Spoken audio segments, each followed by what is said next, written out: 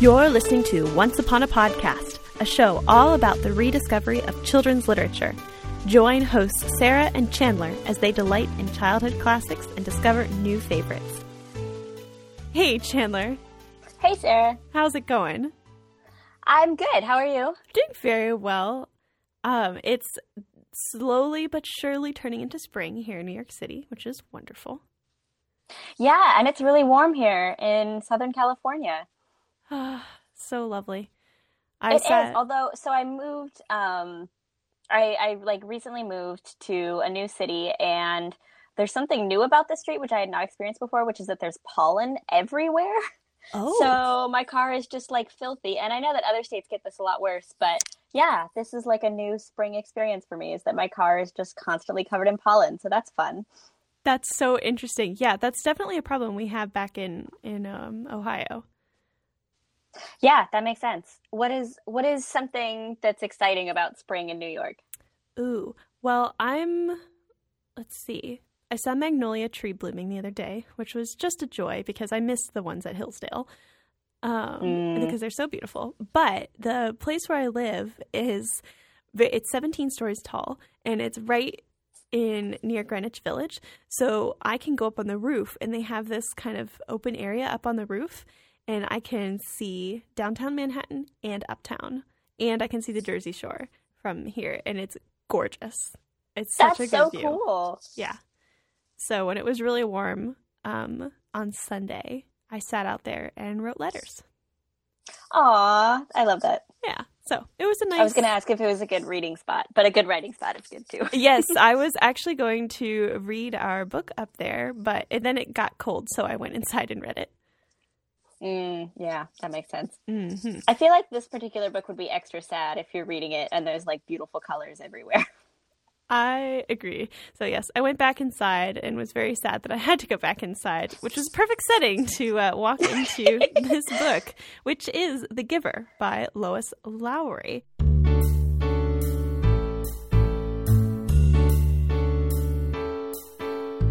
Memories play an enormous part in Lois Lowry's life, shaping who she is as both a person and as an author. Born in Hawaii in 1937, Lowry was the middle child of two girls and a boy. She spent much of her early life and teenage years moving and traveling due to her father's position as an army dentist.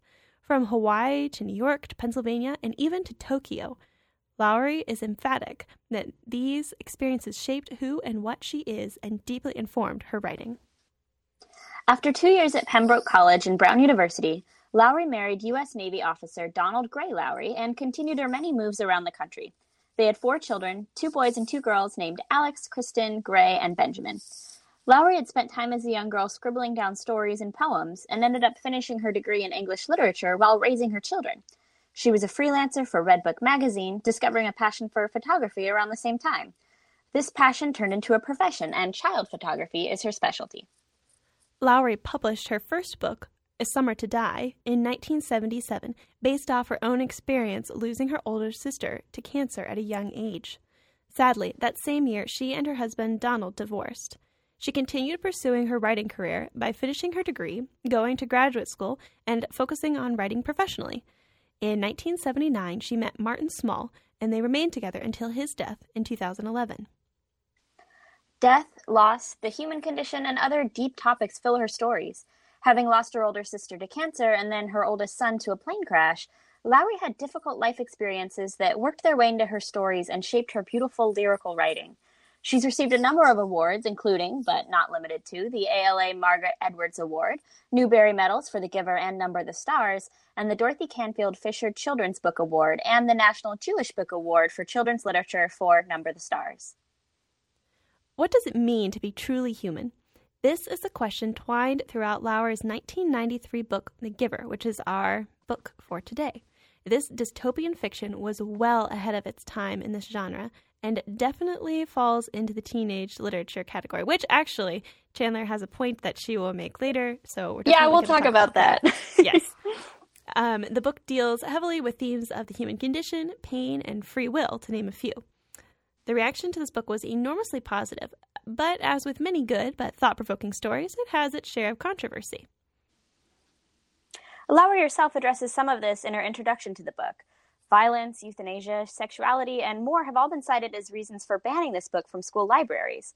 Lowry's response to this was simple, quote, "I think banning books is a very, very dangerous thing. It takes away an important freedom. Anytime there is an attempt to ban a book, you should fight it as hard as you can. It's okay for a parent to say, I don't want my child to read this book, but it is not okay for anyone to try to make that decision for other people. The world portrayed in The Giver is a world where choices have been taken away. It is a frightening world. Let's work hard to keep it from truly happening," end quote. So Chandler, before we jump into our themes that we've each picked, what is your opinion on when to read this book? Yeah, that's a good question because it's really a heavy book. I mean, we just talked about some of these really heavy themes. But part of what makes this book so impactful is the theme of euthanasia, which we'll talk about in more detail. But just to sum it up a little bit, there's this concept in the book of release. If a person is a criminal, if you've broken 3 rules, babies who are unwell, old people, once they get toward the end of their lives, they're all released into elsewhere. And we really don't know what that means for almost all of the book. It's at the end that we figure that out. And I think to anyone who either has read other dystopian novels or seen movies or knows what euthanasia is, the fact that release is euthanasia is not a shock. But for me, reading it when I was probably about 11 and really didn't know what that was, like I still remember just how shocked I was to something that looking back now, I can think, well, yeah, of course that's what it is. Of course they're just killing these people in this horrible, evil society. So I think the book, it's a lot heavier and it's a lot harder to read, but I think that young audiences will get more out of it and be more struck with the message if it's a new concept. Does that make sense? That makes a lot of sense. Yeah, because I was wondering about this as I was reading it. So I've never read this book until now. I've heard a lot about it. Unfortunately, full disclosure, I saw the movie, the 2014 movie that came out, I know, before I read the book. No, it's boo on me because I have a policy that I didn't stick to with that when I watched the movie before I read the book. And I'd heard everyone talks about this book. It's one you have to read, and people read it in school, and so on and so forth. And so as I was reading it, I was, well, 1, very depressed, and 2, I don't know. I felt almost like it would have been better if I had read it when I was younger, because I almost came to it with too much knowledge, if that makes sense. And it would have, like you said, it did have a deep impact on me, but in a different way than it would have if I was younger and read that. So it's still imparting really good, deep things now. But yeah, I almost felt like it would have been a little bit better if I had read it when I was younger. Yeah, that's interesting. Because I definitely agree, but it makes sense that you would also, I don't know, that you would like feel that sense reading it too now as an adult for the first time. And I kind of thought about like when, like for my own kids someday, when would I have them read it? And I kind of feel like this is a good introduction to the topics that it deals with, right? Because someday your kids are going to learn what these horrible things like euthanasia are. And this is a good place to start. Yeah, I agree. I would probably give it, personally, I think I would probably give it to my kids around 11 or 12, but my kids someday, but that's something I would want to think about. And probably the last thing I would say on this is that this book is really deep, and no matter when you give it to a child, it's something that you should be having a discussion with them about, and you shouldn't just hand it to them. Yeah, absolutely. And I think I remember my aunt, who used to be an 8th grade English teacher, I think she read it with her kids, which I remember at the time that I was in 8th grade feeling like maybe you could read it a little younger than that, but I think definitely middle school and discuss it with your kids. Great. Very, very good. Well, thanks for that, Chandler. I'm glad I wanted to work through that.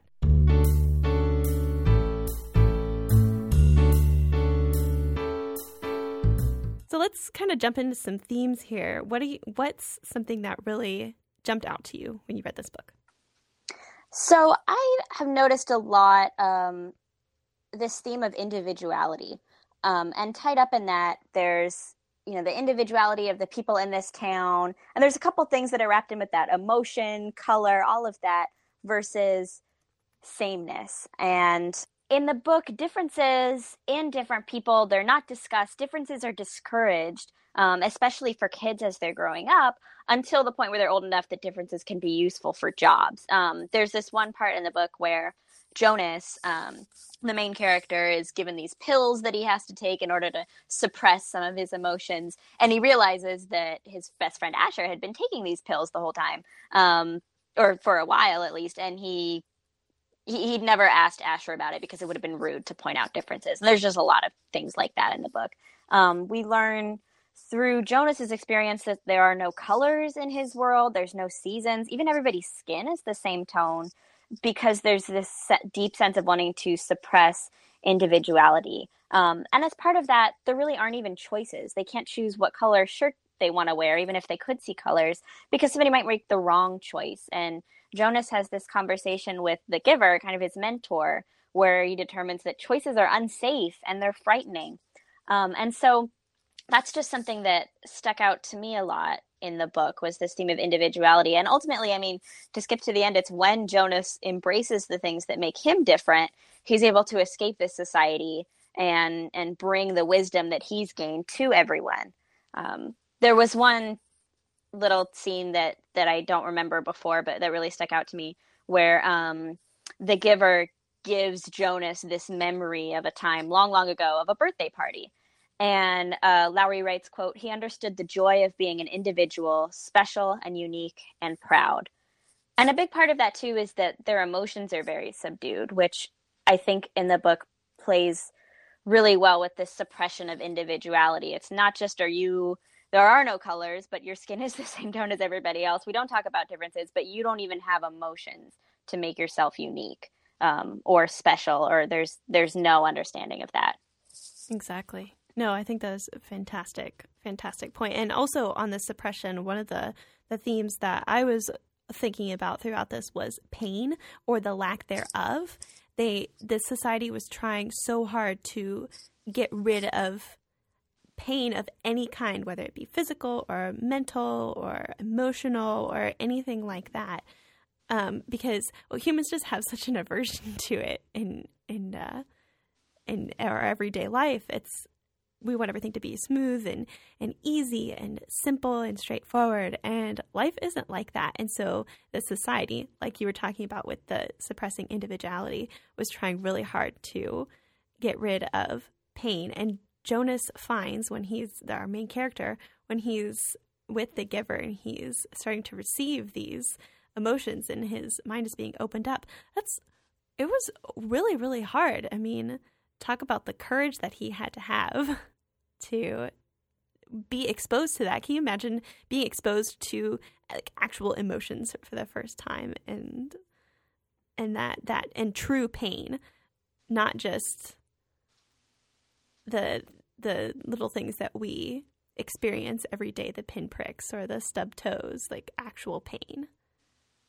Yeah, absolutely. And I mean, we even see the first time that Jonas experiences pain is when he's given a memory of a sunburn.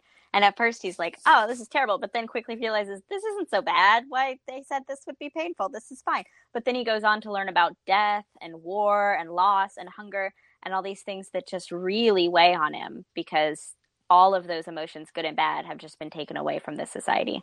Right. And that's so dangerous. There's so many things throughout this book that sound so good that I think we're going to touch on more of them as we talk about these themes. But when you really dig down deep, what truly makes us human, and is as hard and as awful as pain can be, what's its purpose? And I think they have taken away the beauty of pain. Yeah, absolutely. Story. And that kind of transitions into something I want to talk about with this theme of memory.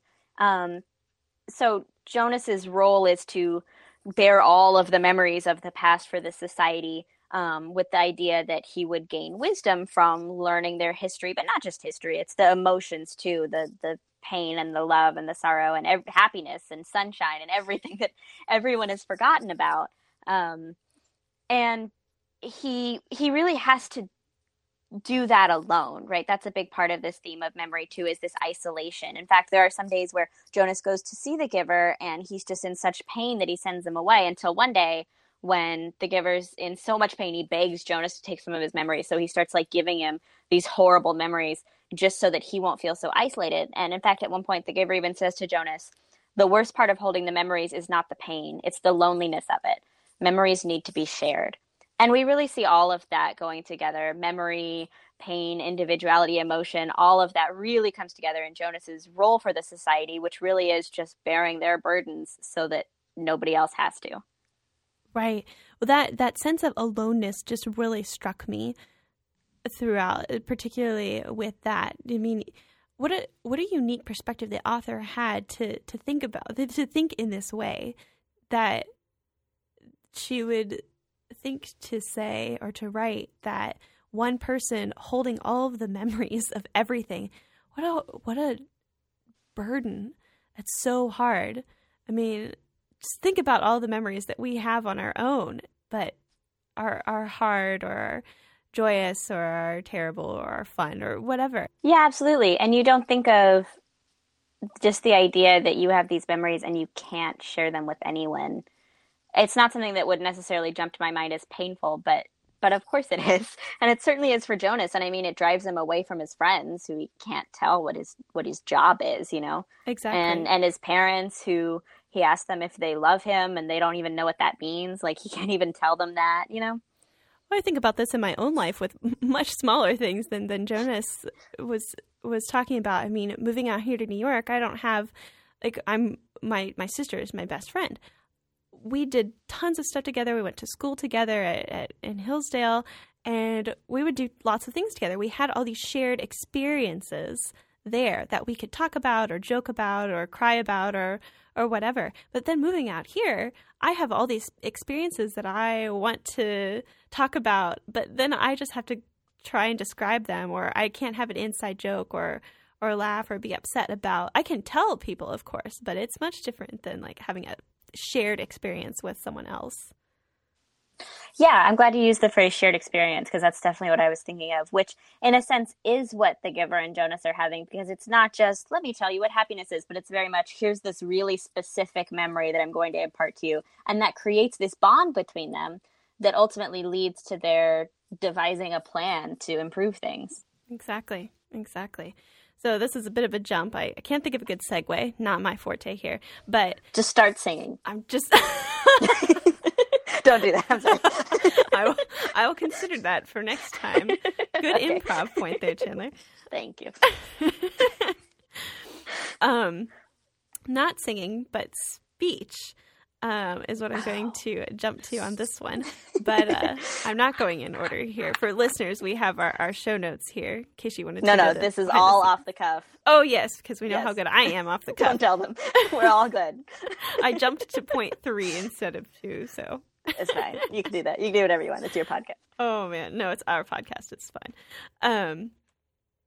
So when I said earlier when we were talking a little bit ago, was all of these different things about the society that on the surface seem really great and interesting or helpful in creating community. And one of those things that I thought was just really interesting was the precision of speech that they all cultivated. And they weren't allowed books except for like a dictionary. I think they were like a rules manual and a dictionary, which a dictionary of all things. How interesting.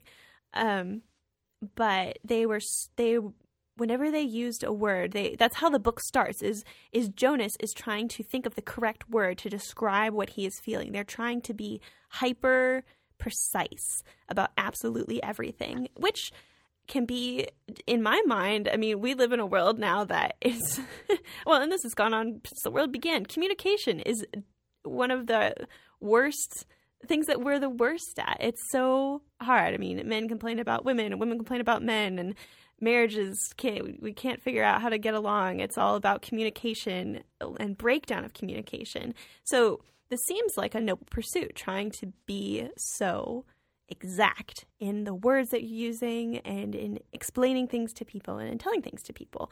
And part of that makes sense. We should be trying to be precise and exact and explaining clearly what we mean to other people. However, this society takes it too far. They're analyzing the meaning out of everything. They're being clear without any depth. It's very surfacey. And Jonas starts at the beginning with trying to find the right word. And I think he comes up with apprehensive, I think is what he comes up with. And we see this throughout the book. But then at the end, near the end, he's back with his family, but he now has all this knowledge from being with the giver. And he sees this ritual that when his family is sitting around their table, sharing their days with each other and trying to work through kind of giving words to their thoughts.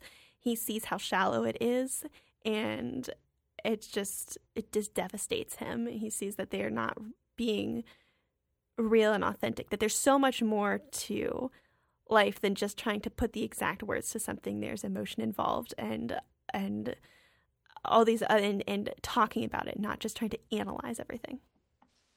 Yeah, absolutely. And it's so interesting. That was something that struck me reading it this time too, is that there's so much suppression of emotion. I mean, he has to take these pills to keep himself from falling in love, right? The emotions are so suppressed and their individuality is so driven out of them. And yet every night they go around the dinner table talking about their feelings, right? Yep. Because it's about them being precise, and it is all very surface level, the things they're describing. And the idea is not so that they can understand their feelings. It's so that they can express them. And then that's it. It's kind of supposed to be just this cathartic. You say it, now it's over. Now you don't have these feelings anymore. Exactly. Yeah, which is super fascinating. So another important theme, of course, that we've talked about a little bit is this theme of death, which Jonas doesn't really even know what that is. He knows of one case where a little boy accidentally drowned, but other than that, he's surrounded by death, but he doesn't realize it. In the release of the old, of babies who are sick, of twins, they at one point release one baby and a set of twins, people who break rules. And then, of course, there's the really heartbreaking story of the girl who was chosen before him to be this receiver of memory, Rosemary, who is just so overwhelmed with the pain of it all that she ends up committing suicide. And it's rough, but it's just something that I think every time I read this book, it makes a little more sense to me why Rosemary would just feel so hopeless and so depressed after everything that she's learned. Right. And this, like you said, it's just constant throughout the book. And as someone reading it for the first time when I'm older, I saw it from the beginning, and it's just so hard to read those. But I can't imagine as a kid when you're just reading it and then you get to that, particularly that scene with his dad and the twin is so hard. Even though I knew it was coming, it was so awful to read that. I mean, as a child, to come to that realization, that makes an impact. Yeah, absolutely. And I think Larry does a good job of showing us Jonas's perspective as somebody who absolutely did not expect this. And I mean, he just loses his mind and he doesn't want to go home. He doesn't want to see his father. He's just looking at the giver like, how can we let this happen? How is this going on? And the giver has to assure him, these people don't know what they're doing. They don't understand. But I think even hopefully reading it as somebody who, saw the twist coming, you still get the sense of his shock and his horror because Jonas did not see it coming. Oh my gosh. Yeah. It's very visceral in the story, and it's so hard to read. But I think that's the important thing. And that is woven throughout the book is that sense of hope that Jonas is. So the giver realizes his limitations in a sense, and so he's there for Jonas, and then Jonas kind of breathes new life into him in a sense, and so that's when they're able to kind of make this plan that they're like, no longer. This is so. I think the giver is moved by Jonas's reaction to that, and from there, that's when they start to develop their plan. Yeah, I think so too. And that was something I was kind of wondering reading it again this time around is why didn't the giver do anything sooner? But he really does need Jonas to have that perspective to remind him of the horror of it all. Yeah. And to bear it with him. You can't do it alone. Yeah. Well, my final theme that I wanted to just touch on, I just wanted to mention it very briefly because there's not a lot to work with, but it's music and the arts. And I was very struck throughout the entire book. And it was very slow. By the middle of the book, all of a sudden I was like, wait, I haven't noticed this at all. It's probably because it's not here. But towards the end of the book, the giver tells Jonas when he's about to leave on this treacherous journey that he has memories that he's going to give him or things he's going to share with him to give him strength. And he says, I'll give you music. And Jonas says, no, keep that for yourself because you need this consolation as well. And so that's the only mention of music throughout the entire book. And as somebody whose life heavily revolves around music in a lot of ways, I was just struck by the fact that that was not even remotely a part of the daily life of the people. Though I take it back. I think right at the beginning, there's a mention of the kids singing a patriotic song in school. I'll have to check. I don't remember that, but or maybe okay. They were reciting something or something like that. But yeah, it's if they do it at all, it's incredibly utilitarian. And same with the arts. The only mention of creativity that I remember was in the Home for the Old. And everything is so utilitarian. And and it's really interesting because music is heavily connected to emotion. And so are the arts and that creative spirit. And so I thought that was really telling that had no place in their society. Yeah, absolutely. And I loved that you picked up on that as you were reading it. Because you're right, it does play so heavily into emotion and individuality, and there's no sense of music or art in their society, which is one thing that I remember even from the very first time I read this book was how struck I was by the very last page when Jonas finally escapes and he hears a sound which he just knows is music. He hears people singing and it's like some kind of echo and he doesn't even understand it, but he's finally experiencing music. Yeah, and it's so... Oh my. And for anybody that is pondering or that has wrestled with that last page, the end of the story, and doesn't know what happens or just is frustrated or confused or whatever, Lowry did that on purpose, and you should go read her Newbery acceptance speech. We'll put it in the show notes. It was one of the most beautiful. It's like reading one of her books, which is just, in my mind, very lyrical and flowing. Reading this speech was just stunning, and she lists a couple of things that students and children had written her in stories of what they think the ending is like. And I was just struck by the beautiful responses of these kids. I was like, wow, children. When I was a kid, I always thought that, you remember that memory that when the giver shows him love and it's this family on Christmas morning? Mm-hmm. I always thought that's where he went. I did too.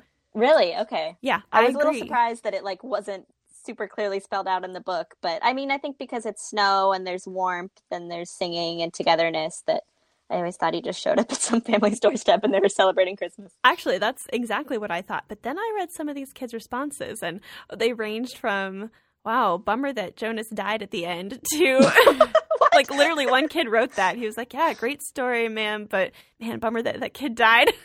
Aww, to so this other kid that viewed the story as cyclical in the sense that Jonas came back to the community, where he was arriving was his community, that while he was traveling and all of his memories were now released, all those memories that the giver had bequeathed to him were being released, the giver was helping the community to adjust to those. So then Jonas comes back into the community. That's interesting. Isn't that amazing? I was like, wow, out of the mouth of babes. What the heck? Wow, I love that. Yeah, so there's a couple other ones. So people should go check out her acceptance speech.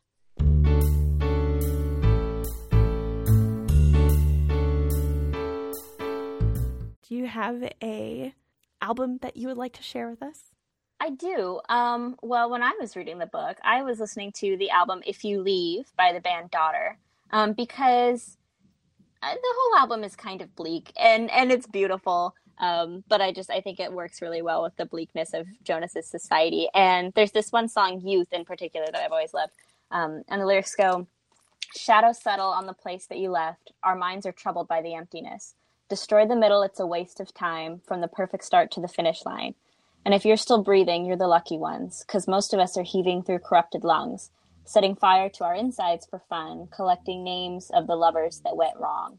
And just the theme of emptiness, and even just kind of the roughness and the shadows settling, just reminds me of the bleakness of this black and white society, and the sense that it is very empty. They don't have emotions. They don't even really have a sense of family.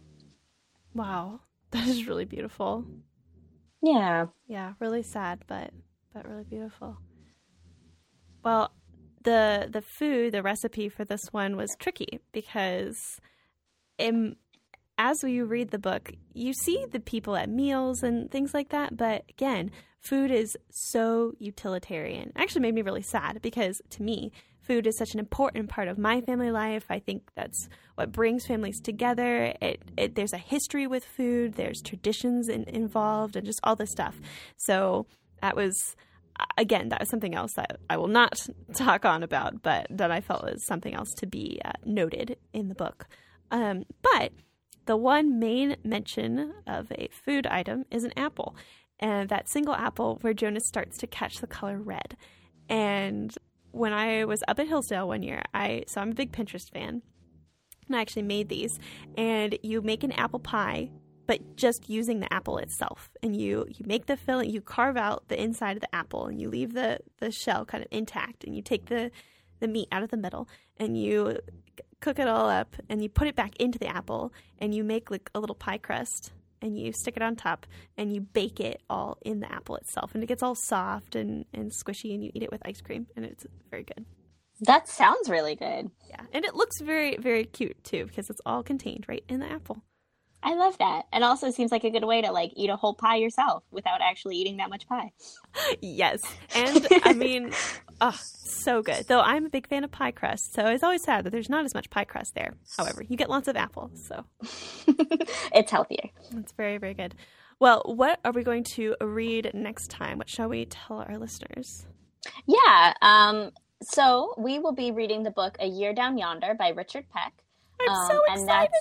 Yeah, I'm so excited too, because we were talking about this before we started recording, because you love this book. I read it as a kid. I know I loved it. I don't remember it at all. So it's amazing. I will be reading it again, which I'm very much looking forward to. So if our listeners would like to read that and be prepared to listen to us talk about it 2 weeks from now, that would be fantastic. Wonderful. Well, thank you so much, Chandler. Thank you, Sarah. And thanks to D. Yankee for our intro and outro music, Driving Home.